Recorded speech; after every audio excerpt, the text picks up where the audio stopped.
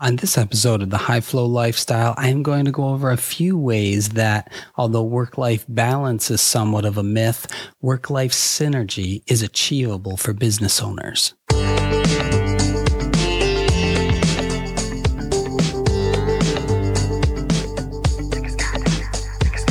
I'm your host, Dr. Josh Smith, and welcome to the High Flow Lifestyle Show. It's my privilege to be your flow state and peak performance coach with this episode, where we take a unique approach to personal growth for the self-employed business owner. Each week, you'll get actionable tips for accessing flow for optimal human performance, heightening creativity and productivity, and most importantly, living a healthier and happier life with more work-life synergy. Now let's dive into your next dose of practical flow training. The term work-life balance has been used for a long time, but in reality, it is an elusive concept. Business leaders everywhere always are striving for work-life balance. However, entrepreneurs and small business owners have a unique relationship with trying to create a work-life balance. The problem with the word balance is that it implies there's an equal sign to both work and life. The issue here is that as self-employed business owners, our lives are not defined by a clear line between our personal and private lives. For us, business is personal, and it is a part of our everyday life, and by default, it's a part of our family's lives. So in essence, what we should be striving for is a work-life synergy. To be clear, the definition of synergy is the interaction of elements that, when combined, produce a total effect that is greater than the sum of the individual elements, contributions, etc. Our combined efforts produce more than each separate activity would have. So 1 + 1 = 3. When we're aligning our priorities at work and home life, this should be taken into consideration. Simon Sinek says that when you talk about work-life balance, work and life are not opposing forces. Balance is the wrong analogy. I'm the same person I am at home as I am at work. It's just different clothes and a different table that I sit at. Aim to think of life as one complete thing, not compartmentalized and different depending on your location. Seek balance in your life altogether. In the traditional work-life balance model, being an entrepreneur or self-employed business owner conflicts with the model because it forces you to choose one or the other, or you have to wait or give up something. We have to limit the external forces that control or influence us and focus on our intrinsic motivation. Externally, people will always say there's no way to take that vacation and still keep a handle on your business, for example.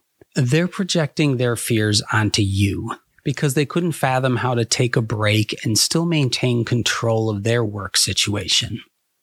Here, the external critics slowly creep into our internal critic as well, listening to all of those opinions, when in reality, they're often also coming from non-business owners, can really start to break down your courage. I wanted to take a second to share an upcoming opportunity with you. I help self-employed business owners who are a little stuck or aspiring to go to that next level of success in life. Unlock your hidden human potential so you can achieve your dreams faster. I realize that the best way to do this is to launch a membership group with support from a community of like-minded people. In the membership, you'll have access to courses you can go through at your own pace, monthly live small group coaching with me, and business success sessions with feedback and support from the community to help your business growth and success. The doors are opening very soon.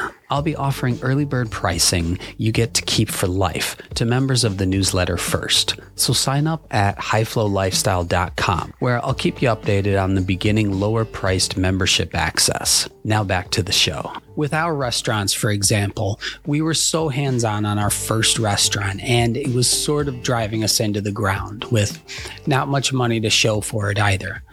Totally trading time for money. I had the idea that we needed to expand so that we didn't have all our eggs in one basket.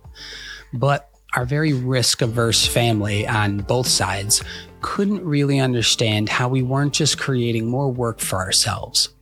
Needless to say, there was very little encouragement from outsiders. Even hospitality industry people didn't have much support for the new potential location, saying it was in a borderline shady area. But we had done our research and stuck to our guns, and it stayed open all through COVID-19 and is still doing great. It wasn't until I pushed for an expansion that we started learning about how to delegate more and focus on quality control as opposed to micromanaging everything. That being said, in the beginning, maybe we needed to have our hands in everything so we knew every detail and problem that could come up regularly. But at some point, we were actually able to get to a point of synergy in our business and personal life after expanding a few more times. You have to get comfortable with saying no. Obligations build every time you say yes. The more obligations you have, the more people rely on you, and the more time that it takes away from your plan of a synergistic life. When you keep your values and purpose in check, it gets easier to simply tell people you have too much on your plate right now, or the timing just doesn't work out.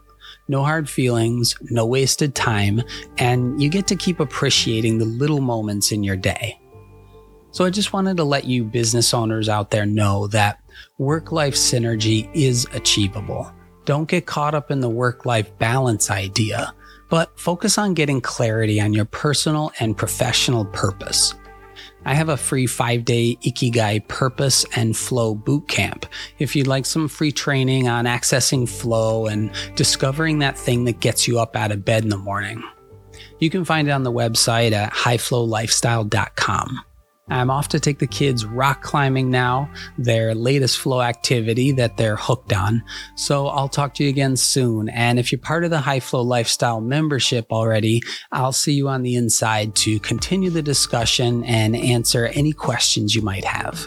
Thanks for being a listener to another episode. And if you enjoyed the show, please stop by Apple Podcast and follow and review so you don't ever miss an episode. And help us spread the importance of leading a high-flow lifestyle by telling a friend and sharing on social media. Thanks for hanging out with me today, and I'll see you shortly on the next episode or inside the membership community at highflowlifestyle.com. Now go put some of this flow state training to work and live your life to the fullest.